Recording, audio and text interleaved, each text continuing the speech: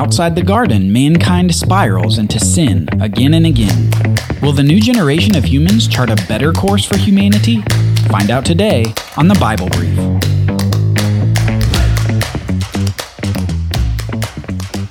Last episode, we saw the story of humanity after the fall of mankind in the garden. We saw Cain murder his brother Abel, and we saw the birth of Seth, who replaced Abel as the offspring through whom the eventual seed of the woman would come, this future person who would defeat the serpent. Then we saw mankind spiral into sin until they were so bad that God reset the world with a flood. Yet God saved Noah and his family as a sort of reset of humanity. And God expresses a similar mandate to Noah and his sons that he gave to Adam and Eve. We left off our last episode with this echo of the garden. Be fruitful and multiply and fill the earth. So let's pick up the story where we left off.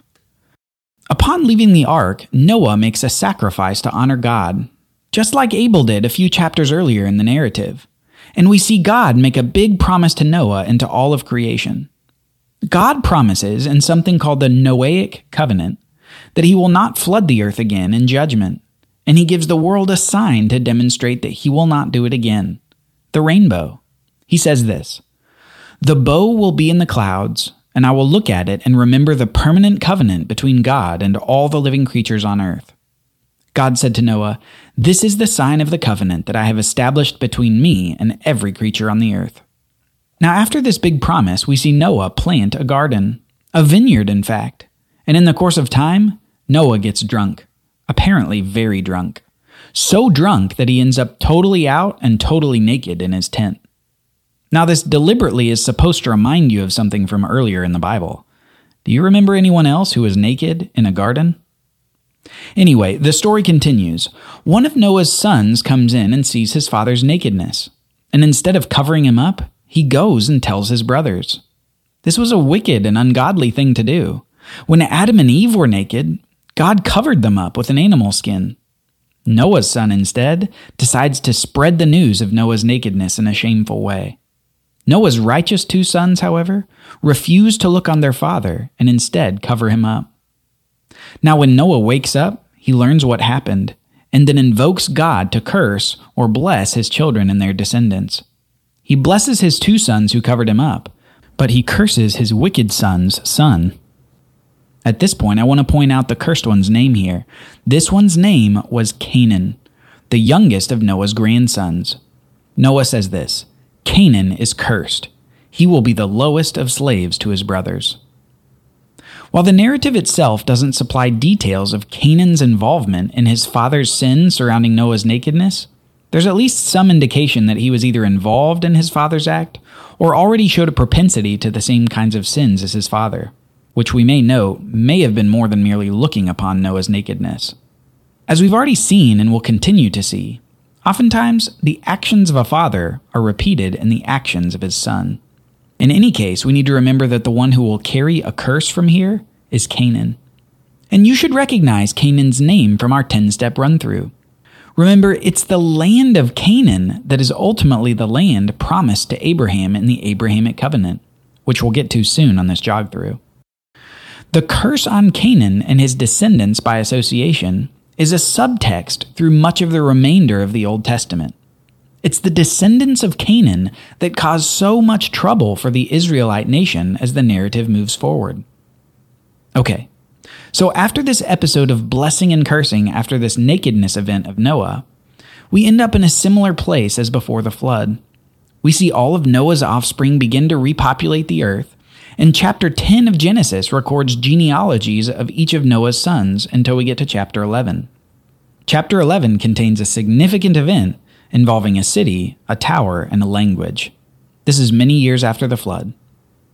The whole earth had the same language and vocabulary.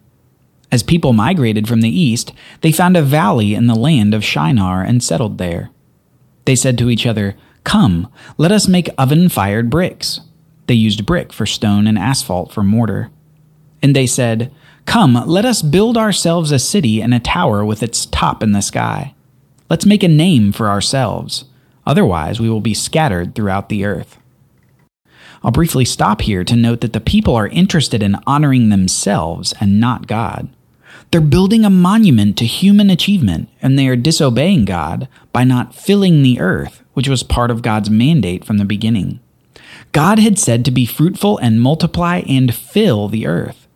But instead, they are trying to concentrate in a particular place to avoid being scattered across the earth.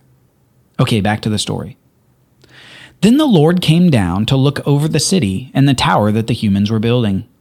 The Lord said, "If they have begun to do this as one people, all having the same language, then nothing they plan to do will be impossible for them. Come, let us go down there and confuse their language so that they will not understand one another's speech." So from there the Lord scattered them throughout the earth, and they stopped building the city. Therefore it is called Babylon, for there the Lord confused the language of the whole earth, and from there the Lord scattered them throughout the earth. This narrative introduces a city that we will come to know very well over the course of the Bible story.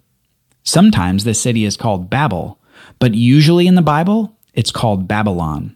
And I want to note a few things about this city. First, the city is a place of human achievement and human uplifting. You might call it the first city celebrating secularism and human power. We see the humans desiring something and having the ability to get that thing. Second, in this narrative, we see a view of the city from heaven. God sees that their plans will succeed, but he knows that their result will not be good. Human attempts at grasping what appears good, whether it's the fruit of the tree in the garden or building a city to unify humanity, always, in the end, produces bad outcomes. And the bad outcomes are the result of missing the true good that God provides as a gift. We humans always tend to think that God is holding out on us, tending to be blind to all the ways that God's provided for us and wants us to walk with him in his provision. These tower builders were blind in this way.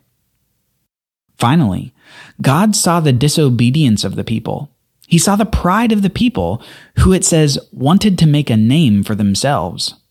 And he saw the atheism of the people wanting to honor themselves and exclude God. So God judges the endeavor.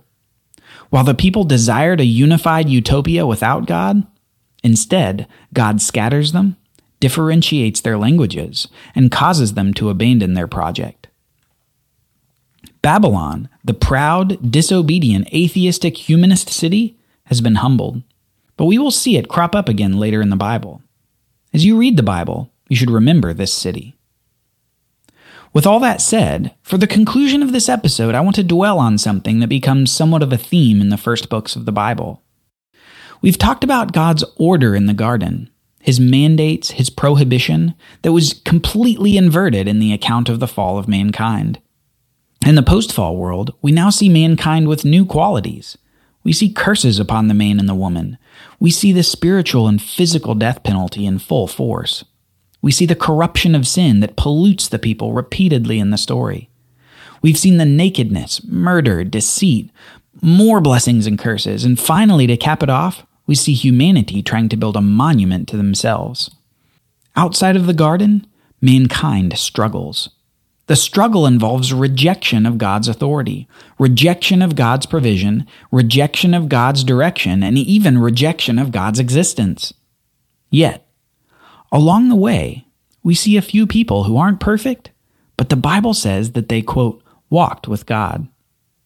These people, like Abel, who was murdered by his brother for his righteous sacrifice, or Noah, who's described as righteous as he walked with God, they seemed to get it.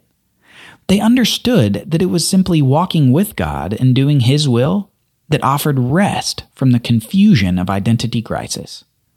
It was being near to God that set things right in their lives. But these few people are the exception, not the rule.